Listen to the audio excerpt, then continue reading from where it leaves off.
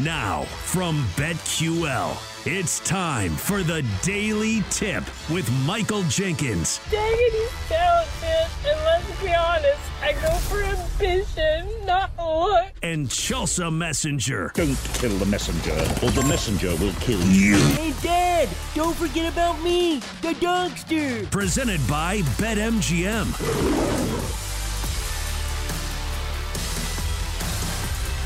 And we're off on a Monday. It is the Daily Tip from BetQL, presented by BetMGM. Good morning to all of you guys across the country from 6 a.m. to 9 a.m. in the East. I'm Michael Jenkins, live in Washington, D.C. She is Chelsea Messenger, live in Nashville, Tennessee. Plenty to talk about in the next 3 hours on this Monday edition, including last night's Sunday Night Football Gross Fest with the Bears and Chargers going at it in LA. Another weekend of college football in the books. We will talk about another top 10 team going down. That's coming your way at 6:20.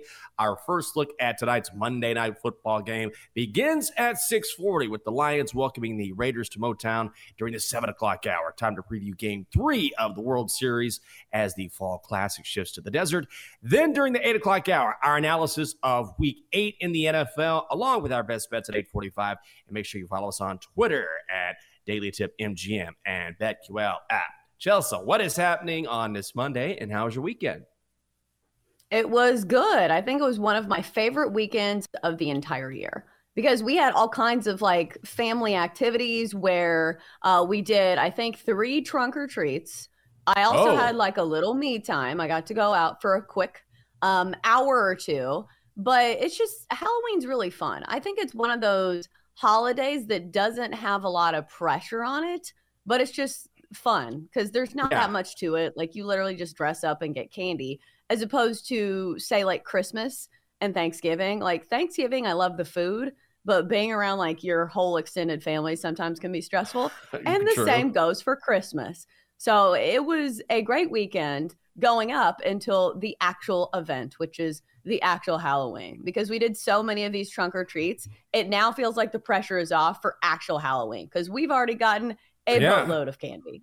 I mean, I have to say, just following you on the gram, I was like, you were everywhere this week. I could not keep up with how many events or trunk or treats, whatever they were, whether you were out, you were all over the place. Yeah, and we had a birthday party. That was the thing, because we went out on Friday night. Okay. And so there's nothing worse than having to go to like a 4-year-old's birthday party hungover. So I told myself, I was like, all right, Chelsea, you can have a few drinks. And luckily my discipline held true. And I was not hungover at the 4-year-old's birthday party, which I think is, you know, a step in the right direction. I'm really growing over here. But meanwhile, we've got to talk about your costume because I saw one small snap of your costume on Instagram, but not nearly as much as I normally see. Well, there's a few reasons for that. Number one is we did not win the Halloween costume contest, but we got a good reception. We were, so everyone knows, we were, of course, Taylor Swift adjacent. I did a solid for the lovely Catherine. We were ketchup and seemingly ranch. And so I was ketchup. So I was just dressed like a big ketchup bottle. So I couldn't have my wallet with me. I didn't have my phone with me. They were in Catherine's purse, which was kind of nice to kind of keep away from that. But one thing that I think that hurt us, we had a great time and it was fun. But one thing that sort of blew people away after the fact was because people would come up and say, wow, it's amazing because Catherine had the ranch costume on, the seemingly ranch, and it said seemingly ranch, but we didn't order it that way. Catherine took a regular ranch bottle that you order from like Amazon, right? And then she used a red marker to sort of color in one part of the costume and then bought the actual letters to make seemingly across it. So it looked like she just bought it that way. And so when people found out that she made it, they had like a totally different attitude because they thought, oh my God, you just bought these Taylor Swift costumes. A couple of girls said, wow, Swifties are so quick. I can't believe you can buy that costume. And Catherine was like, well, sort of, but also, you know, this is kind of where I made it and put in the letters. And they were like, wait, you made that? And so we were like, oh my God, that's crazy. So not that we would have won otherwise, but I think we kind of tricked people into thinking we just bought everything without putting some effort into it. Well, you did put some effort into it. At least it sounds like for Catherine, she did. I didn't, but she did. Yes. Here's the thing where I feel like I have a blind spot because it took me a second to get it when you told me what it was. But there are so many people clearly who are Taylor Swift fans that I would imagine a lot of people probably understood the costume, right? A lot more than I had any guess that would happen. I thought we might go in and it might be crickets, but that just goes to show how much I know because a ton of people got it and the judges like that. So we didn't win. Of course, Catherine's hyper competitive. She's like, next year we're going all in. I know exactly what we're going to be and we're going to win next year. Like, okay, honey. And who knows, we'll probably do something crazy and super creative, but yeah, I was stunned at how many people actually got the reference. And I was even more stunned by the fact that I did not spend the entire evening discussing Taylor Swift. So we had a great time. Yeah, it was wonderful. Yeah, and then down goes the Taylor Swift adjacent Chiefs. What a Sunday. But then, like, my next question is, are you actually going to dress up for actual Halloween, or are you done for the holiday? No, because if I did, I would have to take off the next day. Unless you're suggesting that we dress up for this show. Are you going to dress up for this show? Is that what you're saying? Are you going to appear in full-on makeup for this show? When is Halloween? Tomorrow? No, like I don't want to be giving out like predictions for the World Series and like, I don't know, like a Kiss outfit or something. Yeah. Because I might do like a halfway costume, like those 5-minute costumes that like, it's a costume, but it's like kind of like if you just took off the ears, it's not a costume. So I might do one of those because half of it is effort level at this stage in the morning. Because I always say that. I'm like, Chelsea, we're going to put together an awesome outfit. We're going to do our hair. We're going to do our makeup. Then my alarm goes off and I'm like, how about 20 more minutes of sleep? So I think a lot of it will be a game time decision tomorrow. Okay, very good. I know the lovely Catherine is going out to a friend of ours' house. I think they're having a party of some sort. So she's going to celebrate Halloween, but I will probably be in bed early, being late. Maybe I'll throw on something tomorrow morning, but I might just let you handle that. It's the Daily Tip from BetQL, presented by BetMGM. It is great to have you with us on a Monday morning. Chelsea, let's go through our best bets quickly here. And just one bet didn't work out, but you had an awesome week. Yeah, I had Nathan Eovaldi over his outs prop over 15.5. He had hit that in every single postseason game thus far, but the Diamondbacks prove to be a wrecking ball for all of these starting pitchers, no matter how good they are. So that was a loser for me. It's not that the leash was short because they kept him in there. He gave up 5 runs, which was crazy. Usually when somebody is struggling that much, you usually pull him from the game. But he still was in this game, in the 5th inning. So half of the handicap was right. The other half was you got to be effective. And he was not against these Diamondbacks. Man, have they been good. What a series and what a surprise. Like, I think all of us knew that the Diamondbacks were fully capable of surprising us. Yeah. But yet again, they surprise us. They just keep doing it. And here we go now. We have a game 3 tonight. Now it's a series. I had Iowa State money line at Baylor. That was a winner. 30-18, the Cyclones take care of the Bears in Waco. As for the Donkster, tough week for the Donkster. Had number 10 Penn State laying 32 points against Indiana. Penn State wins only 33-24. That's a loss. And then Chiefs laying 7 against the Broncos. Guess what? Broncos win outright in that game. So that was a loss. For the week, you go 6-3. I go 6-3. The Dogster goes 2-7. And if you're curious about Double D's parlay, it went 1-5. So those odds of 47-1 disappearing before our eyes. Parlays, tough to hit. Let's talk about Sunday Night Football before we get into a little bit of a recap as to what we saw in Major League Baseball over the weekend. Not the greatest game. The Bears losing to the Chargers 30-17, or 30-13, I should say. Chargers laying 9.5 points. Chargers minus 480 on the money line. Total set at 46, the under hit. The Tyson Bagent era didn't exactly become a thing last night. Instead, Justin Herbert, 31 of 40, 298 yards, and 3 touchdowns. Empty backfield for Herbert. He looks, throws, complete. Parham breaks a tackle. To the goal line, he's in. Touchdown, Chargers. The big guy at 6'8", Donald Parham powers through to get the big touchdown. Mike Tirico with the call, courtesy of NBC Sports. Los Angeles scores on 5 of its first 6 drives of the night. That hasn't been done for them as a franchise in 6 long seasons. Cameron Dicker, 3 field goals. Chargers on top 24-7 at halftime in a game that really, Chelsea, just wasn't that close.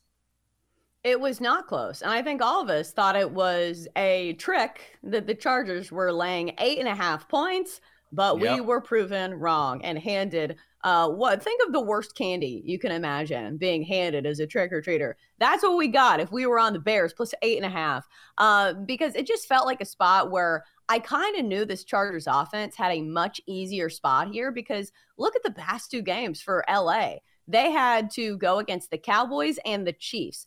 Those are 2 of the top 4 defenses in the league, at least when it comes to points per game. So I kind of knew that we would see some scoring from the Chargers.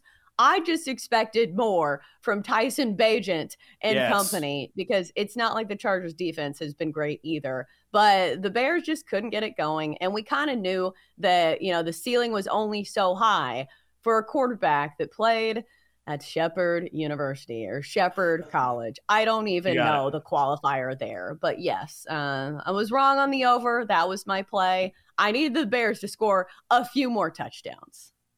I got caught up. I got real caught up in the Bagent talk and thinking that maybe he would do something. But I ultimately, at the end of the day, my handicap was on more than just him. I just thought, hey, I'm not laying that sort of money with the LA Chargers, a team that just, that has disappointed again and again and again. So this was a very good all-around effort for the Chargers. Brandon Staley said so much after the game, but what does it mean? Probably not a whole lot against the Chicago Bears. We should mention huge news in the NFL. Kirk Cousins, Vikings quarterback, very likely out for the season. The team is waiting for confirmation, but it's pretty widely believed he tore his Achilles, left the game yesterday in a win. And this is a guy who was leading the NFL in touchdown passes with 16. Got that win over the Packers again yesterday. Vikings now 4-4, but this is a massive setback for the Vikings. Oh, for sure, because he was slinging it before he went out of this game. Obviously, the Vikings still won it 24-10, but you could see the look written on his face that he wasn't coming back.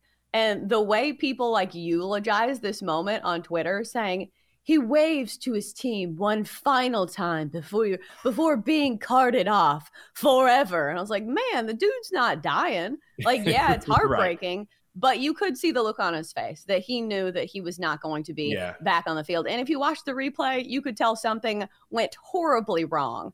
So it does feel like terrible, terrible luck for this Vikings team that was already down Justin Jefferson for a couple games. Mm-hmm. So the luck just keeps getting worse for the Vikings, which is the exact opposite of what we saw last year. Because remember, everything went the Vikings' way. They won all of those close games. Now the luck, Grim Reaper, has come to take what is his. Oh, man, isn't that the truth? Always hate to see those season-ending injuries. Again, Vikings waiting for confirmation, but I don't think we need that. He is pretty much done. Cousins is for the rest of the year. Quick recap of the World Series over the weekend. The series is tied at 1. In Game 1, the D-backs were on top 5-3 in the 9th. Rangers tied up, and then this happens in the 11th. Adolis Garcia sends one the other way. That sends Carroll back. He's at the wall, and the legend grows! Adolis Garcia wins Game 1! Rangers 6-5 victors and 11 highlight courtesy of Fox. Rangers minus 160 on the money line. Over hits with the total set at 8.5. Then in Game 2, the Diamondbacks dominate. They win 9-1. D-backs were plus 130 on the money line. Over 9 hits, and Merrill Kelly dominates. Another 2-2 is perfect to the outside corner. And the 8th strikeout from Merrill Kelly. And he got him looking, and Heim knew it. 9 strikeouts on the night for Merrill Kelly, who's got another 1-2-3 inning. Highlight again, courtesy of Fox. Kelly, 1 run over 7 innings, strikes out 9. And Chelsea, what a series thus far. I think the impressive thing to me is the resilience of the Diamondbacks to respond after that crushing Game 1 loss. Right. It almost feels like the Diamondbacks could be up 2-0. Because think about it. They were right in the game, the first game, And then the second game, they dominated. So far, it has been the Arizona Diamondback show, and they haven't even played a game at home yet. Do you think this is a trend worth noting? Because I think in the last series against the Astros, the Rangers didn't play particularly well at home either. Like, is that something that we should be building into our handicaps? Like, it doesn't feel like a thing, but like, maybe? I think you make a good point, which is it's not a thing yet, but maybe it's starting to become one. So maybe we're on the cusp of this. And of course, we're right at the end of the season. So how do you buy into the idea that maybe this is something that is happening? I don't know. We're going to handicap game 3 coming up later on in the show. We can talk about this, but I think you're onto something early on that just maybe factors in how we're going to bet this game tonight. Coming up next on the show, we're going to drop down a level and talk about what we saw during week 9 in college football, including Kansas fans storming the field in Lawrence. It is a Daily Tip for BetQL presented by BetMGM. Great to have you with us on a Monday morning. Stay right after. Chelsea and Jenks will be right back on the Daily Tip presented by BetMGM on the BetQL network.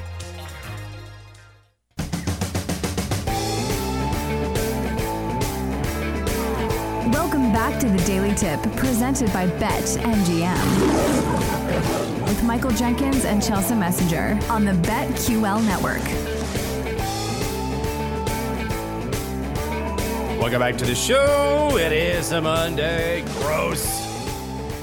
The Daily Tip for BetQL presented by BetMGM. Hope you had a great weekend. Michael Jenkins live in D.C. She's Chelsea Messenger live in Nashville. Coming up in just 2 minutes, the Ducks make a mess of that vaunted Utah defense. We are going to talk some college football. Chelsea, I'll tell you the weird thing that happened to me. I mean, it wasn't really weird, but it was just an odd interaction.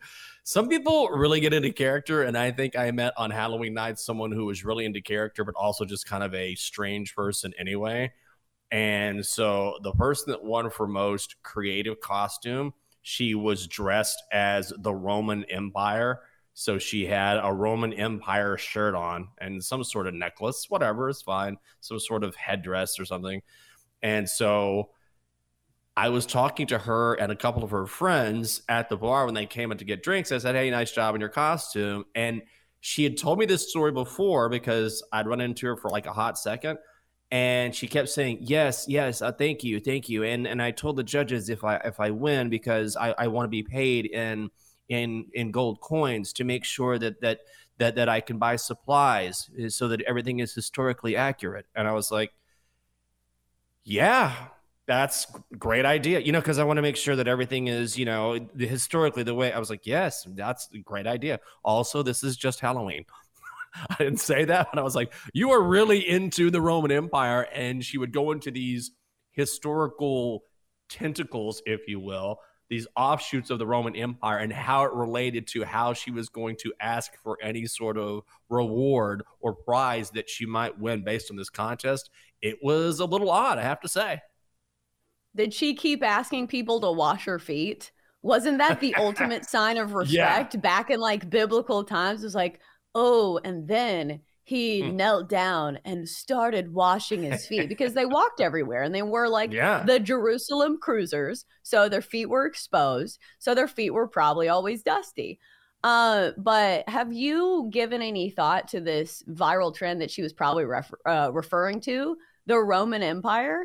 Like, are you somebody who thinks about it all the time? Because I feel like people were just kind of leaning into this. I don't believe that everybody's actually thinking about the Roman Empire all the time. I don't believe that at all. I believe that, hey, there's this trend happening. Let's just pretend this is happening in order to see if we can go viral is definitely more of a thing than people actually thinking about the Roman Empire. When something takes hold. I think so too. Your partner wants you to kind of lean into it with them so that you can post something together, that kind of thing. So I remember when that was happening. So I know exactly what you're talking about, but I don't believe for 1 second that people go around, unless you're some sort of historian or scholar or someone who teaches it on a regular basis, you're thinking about the Roman Empire. I don't buy it at all. I don't think so either. Like, maybe I would buy it during the time where 300 was really popular. Like, do you remember when that movie was super popular? Oh, and yeah. Like, every dude was walking around saying, I would have been a member of the 300. It's like, dude, you had a cold last week and you missed work for like 5 straight days. So like, Right. I'm thinking that you would probably not make the cut as a member of the 300 of the Roman Empire. Wasn't that the Roman Empire, or was that somebody else? Oh, God, you're asking the wrong person. I think you are correct, but do not quote me on that because history Sparta. it was Greece. This is Sparta. That's a different country, I guess.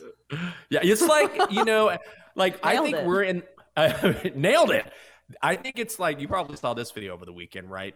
Where the tweet was or whatever it was, nothing makes smart people look dumb like a sports category in Jeopardy. And this happens on a regular basis. We have some of the smartest people on the planet because I get crushed at Jeopardy. I'll watch. I'm like, God, these people are so smart. But then they go into a sports category and they know nothing. Like they're asking them famous pitchers in baseball, famous quarterbacks, and it's just dead silence. Like Ken Jennings is laughing at these guys. So I feel like I'm just on the opposite where I could get all the sports questions. But if you're asking me anything about history, Greece, the Roman Empire, anything that has to do with actual knowledge outside of the sports world, I get crushed. Because it seems like the entertainment subdivision is probably like a worthless category to them. Like if you are truly a scholar and somebody who studies all kinds of things, you probably think sports and like entertainment and pop culture is like an afterthought.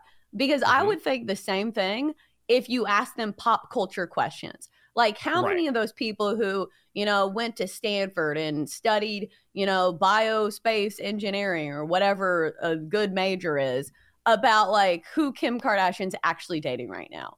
Like I guarantee you none of them would know because they don't think it's relevant information to their life. And it's not. No, I agree. It makes perfect sense. I just want to find that one person who is brilliant and smart, but can also answer the sports questions as well. That's a rare bird. Chelsea. Oh, speaking of birds, how about the Jayhawks, the Kansas Jayhawks, upsetting number 6, Oklahoma? Oh, what a beautiful thing that was for me to watch. 38-33 the final. Oklahoma was a huge favorite in this game. Kansas was getting 7 points. Kansas plus 235 on the money line. Total set at 66.5. The overhits. Devin Neal rushes for 112 yards and a touchdown. Also scores with 55 seconds to play. Oklahoma let Kansas score and said, all right, we'll get the ball back. Less than a minute to play. Dylan Gabriel's desperation pass goes incomplete as the clock expires, and Kansas gets its first win over Oklahoma in 18 tries. They win in Lawrence against an AP top 10 team for the first time since 1984. And you can bet that me, a Longhorn, loved it. Also bowl eligible, I think, for the second straight season, which is a pretty big deal for a Kansas football team that traditionally has been piss poor, if I can say that on the radio. But looking at the flip side for Oklahoma, do you think that they're still in it when it comes to the college football playoff? Because I do think, they probably still have a chance. They would need to win their conference championship, obviously. But how big of a hit does this take on their resume? Well, it's a good question because it depends how the rest of the season shakes out, obviously. But right now, if you look at the college football playoff rankings, and those are coming out tomorrow, you're going to see Ohio State and Michigan in the top 4, obviously. But one of those guys is going to get knocked out because they play each other. So this is fluid. It will change. And then you have the Pac-12 championship game. So if you're looking at Washington being up there, well, Washington could lose. So it's right now, of course, we'll have our top 4. But I am curious if Texas and Oklahoma, for example, meet again in the Big 12 championship game, and let's say Texas wins, that's a hypothetical I'm gonna use. All of a sudden, you have a one-loss Texas team, champion of the Big 12, and maybe slipping in, as opposed to a team in Ohio State or Michigan that just got beat. I would say right now the Big 12 champion is on the outside looking in, but it's a realistic possibility. Yeah, for sure. Especially if they put on an absolute clinic and like something happens in the Big Ten, which I would expect it probably doesn't. But we'll see. I think that's the great thing about college football is sometimes the losses come when you don't expect it. But do you think that this is just, a matter of a team's not going to play great every single game of the year? Or do you think there are real causes for concern when it comes to Oklahoma, because I kind of subscribe to the belief that, occasionally teams aren't themselves. Yeah. You've got to remember these are 18 to 22-year-olds, or I guess like 25-year-olds if Sam Hartman's on your team. Yeah. But it feels like they're not going to be incredibly consistent. So I don't think that I'm going to hold them to this standard and say, well, they lost to Kansas. Yeah, they did lose to Kansas, and it still counts as a loss. But are you really punishing Oklahoma overall for this loss? Like, with a lot of, I was going to say resentment, and I know that's the case because you hate Oklahoma. But what are you taking away from this loss? Well, I said this last week, which is Oklahoma's been begging for a loss for a while now. Mm-hmm. Now, they outplayed Texas, but it still took them driving down the field with seconds to play to win that game. UCF gave Oklahoma all it could handle last week. Kansas is a good football team. So I think over the course of the season, I believe Oklahoma has been a little bit overvalued and that there is a way to play Dillon Gabriel in order to beat the Sooners. Kansas finally did that. But I wouldn't punish them too terribly much just because, A, it's hard to go through the season undefeated. And this is not necessarily a bad loss. And I mean, you never want to lose to Kansas, obviously, but Kansas is not the Kansas of old, right? This is a very good Kansas team that is bowl eligible, that, can still make a run here in the Big 12. So yeah, when you hear Kansas, you think, oh my God, that's terrible. It's not quite the Kansas that it used to be. Lance Leipold's done a great job in Lawrence. So it hurts, but not as much as maybe it would have a couple years ago. What about the Pac-12? Number 8, Oregon, downing number 13, Utah. Chelsea, I thought this game would be close. It was not.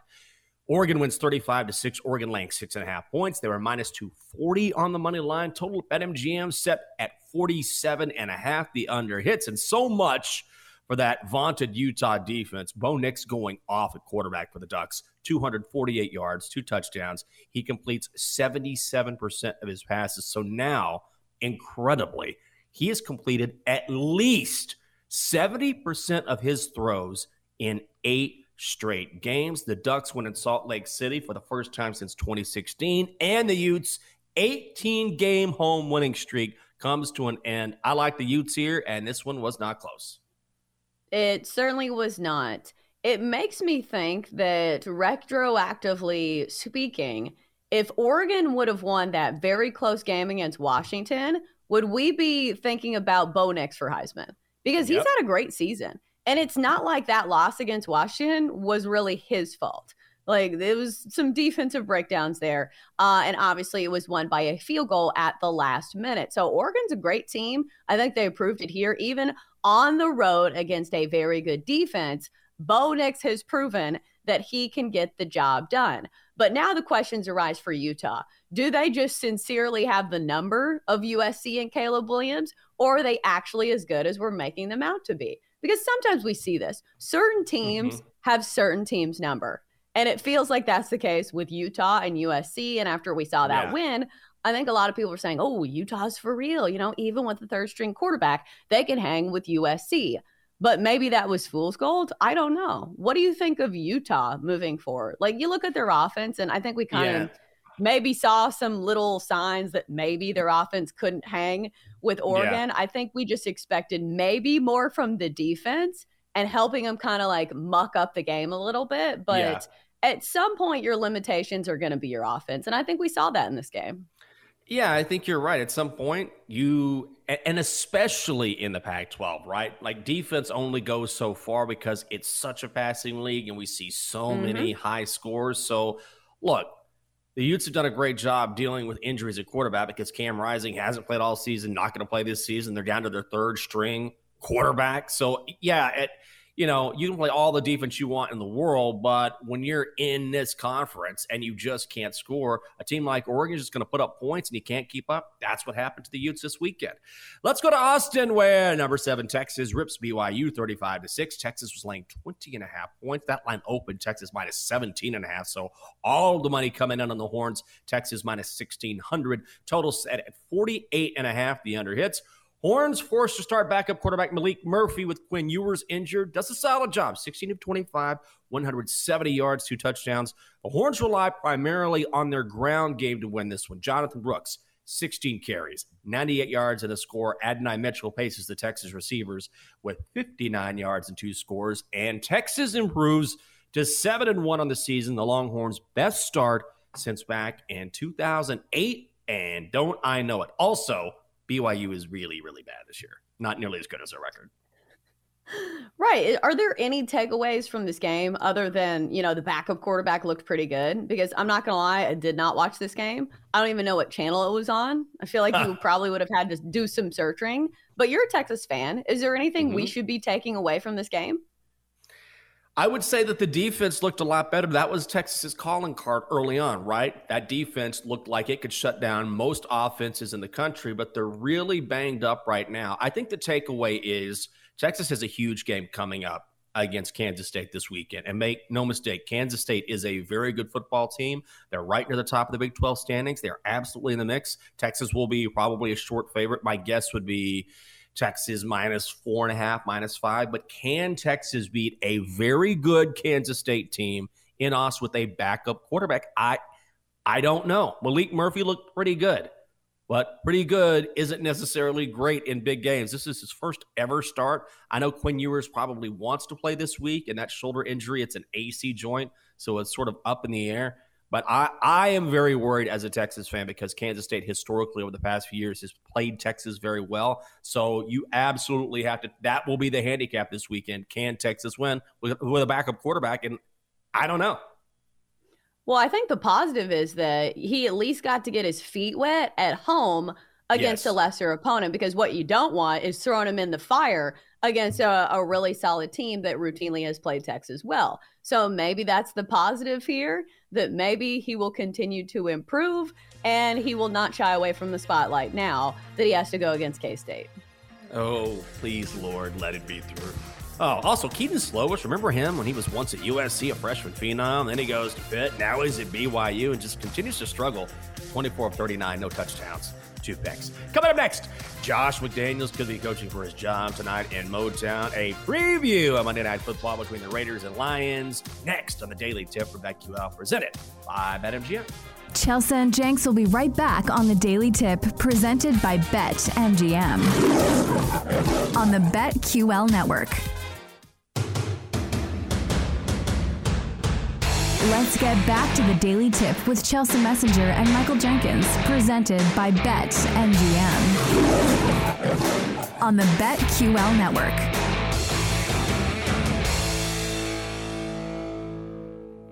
What? There we go. Welcome back. It's Monday. Good morning to you. I'm Jake, she's Chelsea. You know the deal. It's the Daily Tip from BetQL, presented by BetMGM. Coming up, it is a nice bounce back spot for the Lions on Monday Night Football, but they still have a big number to cover against the Raiders. Our preview is ahead. Chelsea, we were discussing this just for a hot second during the break. Guess who sang the national anthem last night at the Bucs game? Flavor Flav. Now, a lot of people don't remember back when Flavor was a member of Public Enemy, PE, back in the day. They probably just know him as some sort of caricature.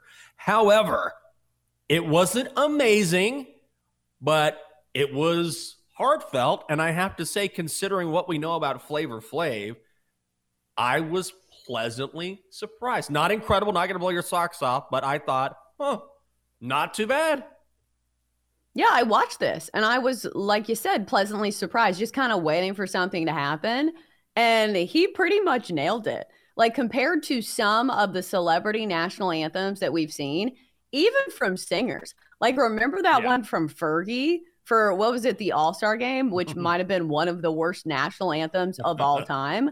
Flavor Flav was above that. And Jenks, before you said that Flavor Flav was a member of Public Enemy, I'm not going to lie. I didn't know why he was famous. I remember Flavor of Love on VH1. I was like, this guy's a character. I knew he was famous for something, but I didn't know exactly what. So now I know. Yes. Yeah, back in the late 80s, early 90s, Public Enemy was very, very prominent, of course, led by Chuck D. I've heard of them. Yeah, and so the one thing the Public Enemy did was they were seen as very threatening because they were very militant, they were very outspoken and very political, and that was not something that you really ever heard at the time during, just at all. You just did not hear it. And so they were very outspoken with their beliefs and made no apologies. And so Flavor was a part of that group and was famous for his, yeah, boy. Like he would throw that out there all the time and was part of it. But Chuck D was definitely sort of the mental leader of that group. But Flavor was always a part of it. So, yeah, people have forgotten because, like you were saying, the MTV series and the fact that he's kind of all over the place and he's just sort of, in some ways, famous for being famous, but it all started with Public Enemy back in the day. So it's really strange in 2023 to be like, oh, yeah, remember Flavor Flav? He sang the national anthem last night at an NBA game. That's something I would never have imagined in a million years. Who was the other celebrity that he dated? Bridget Nielsen. I'm not going to lie. I don't know why she's famous either. Was she an actress? Yes, she was very famously in Rocky IV, I believe, or Rocky III. Is it Rocky III or Rocky IV? It's Rocky IV. And so she was the wife of Ivan Drago in that movie and eventually ended up marrying Sylvester Stallone at one point. So they were together and then they broke up and then she ended up with Flavor Flav at one point. Oh, God. Imagine going from Sylvester Stallone to Flavor Flav. Even though maybe I don't know enough about Flavor Flav to like respect this game, because now that you say he's a part of Public Enemy, like that was a pretty successful group. So maybe I am discounting him and thinking of him only for his VH1 show. Does VH1 still come on the air? Is that still a network? Oh, yeah, it's still on. I don't know what they show. I don't ever watch it, but it's still on the air for sure. I'm sure they've gone the MTV route, which is let's show movies, let's have reality shows. We'll throw a video in once every 2 weeks, something like that. Well, it used to be they would have all those like game shows with like D-list celebrities. Do you remember that? Where if you could think of like a D-list celebrity, they were on whatever show was airing on VH1. But I used to love when they actually played music videos. I remember I would get ready in the morning and I would pop it on. They would have music videos playing. I don't think anybody does that anymore, though, because I guess you can just go to YouTube. Yeah, YouTube actually just sort of killed the music video and the internet. Why would you wait for your favorite video to come on when you can see it instantaneously? So you're right about that. Also, I always go back to my first big time celebrity run-in was when I called into MTV in high school and I got to talk to Chuck D on the air. It was, I have to say, I know I've probably told that story before, but it was so awesome. And then I retold this story a few years ago on the air and Chuck D responded to me on Twitter. So it was a cool little interaction because he appreciated kind of how I told it, like what a thrill it was for me. And so anyway, I've always had Public Enemy is just one of the legendary rap groups of all time. So whenever you can have some sort of interaction with Chuck D, I was just like, oh my God, this is so cool. All right, Chelsea, let's talk a little Monday Night Football tonight. Raiders at the Lions. Little money coming in on the Raiders, if you can believe it. The Lions are laying 7.5 points. Lions minus 375 on the money line.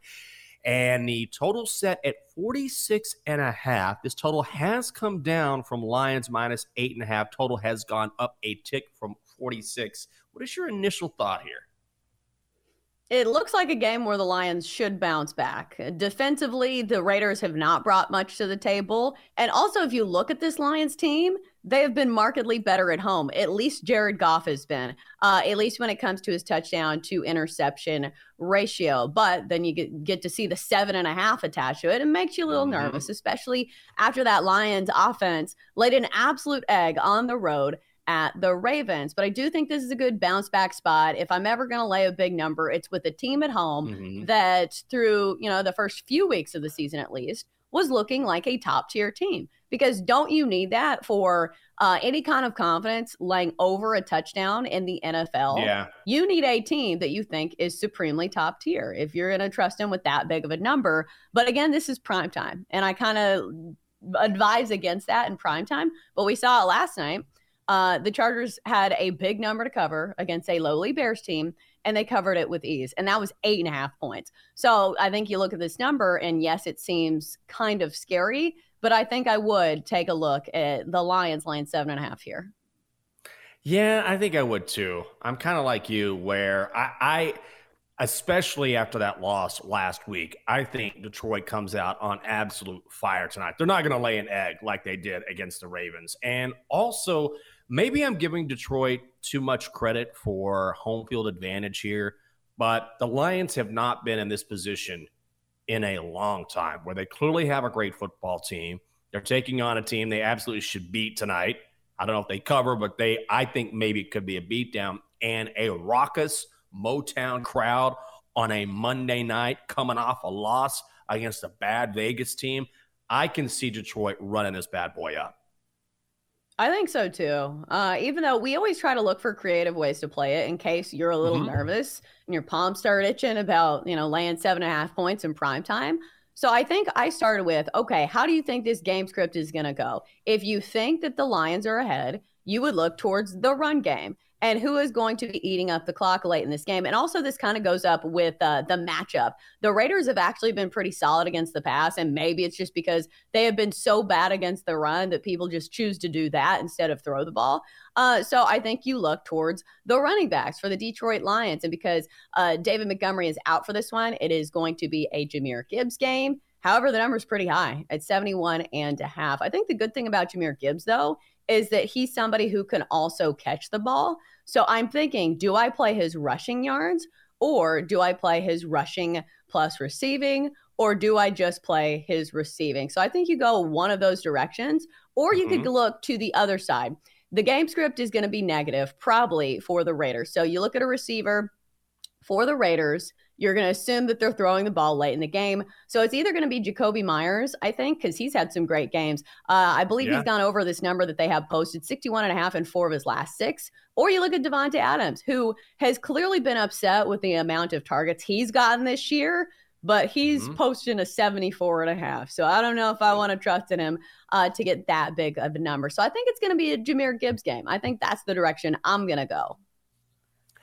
I don't mind that at all. I wanted, and when I was doing some handicapping yesterday, the number was not on the board yet, and I really wanted Jimmy G to throw a pick because he leads the NFL with 8 picks this season. He's thrown at least 1 pick in each of his 5 appearances this year. The Lions defense has made 6 picks as a team. The problem is it's sitting at minus 185 right now at BetMGM. So as much as I saw that number this morning and I thought, never mind, I can't bet it now. So the bet I'm going to be on prop-wise, I'm going to go Josh Jacobs under 63.5 rushing yards because I think that this game will go the way we've talked about, which is I see the Lions jumping on top of the Raiders early. I think the Raiders will be playing from behind. They're going to have to throw the football. They'll get away from Josh Jacobs. He's eclipsed this number, I should say, only twice in his last 7 starts. He has not gotten past this number in all 5 Raiders losses. He's averaging 2.29 yards per carry. So if he's going to get over 63.5 rushing yards, they're going to have to feed him the football. And you're not going to be feeding Josh Jacobs when you're playing from behind. So I'm going to go under his rushing prop.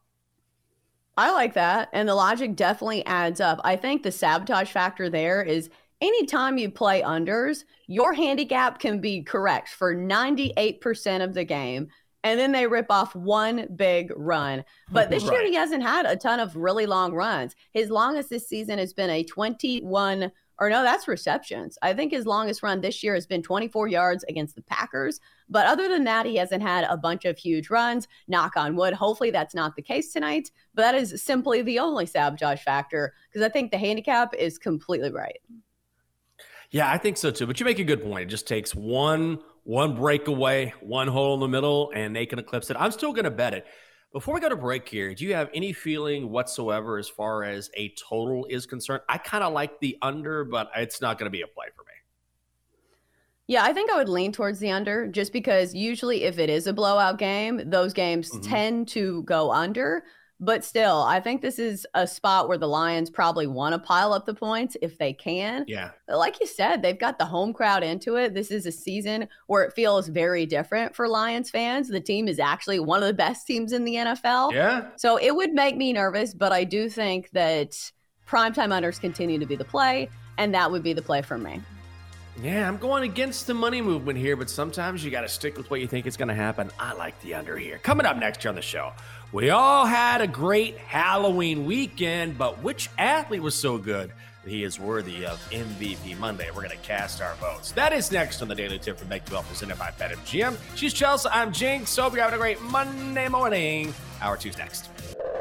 For more, listen to the Daily Tip presented by BetMGM. Weekday mornings from 6 to 9 Eastern on the BetQL network, the Odyssey app, or wherever you get your podcasts.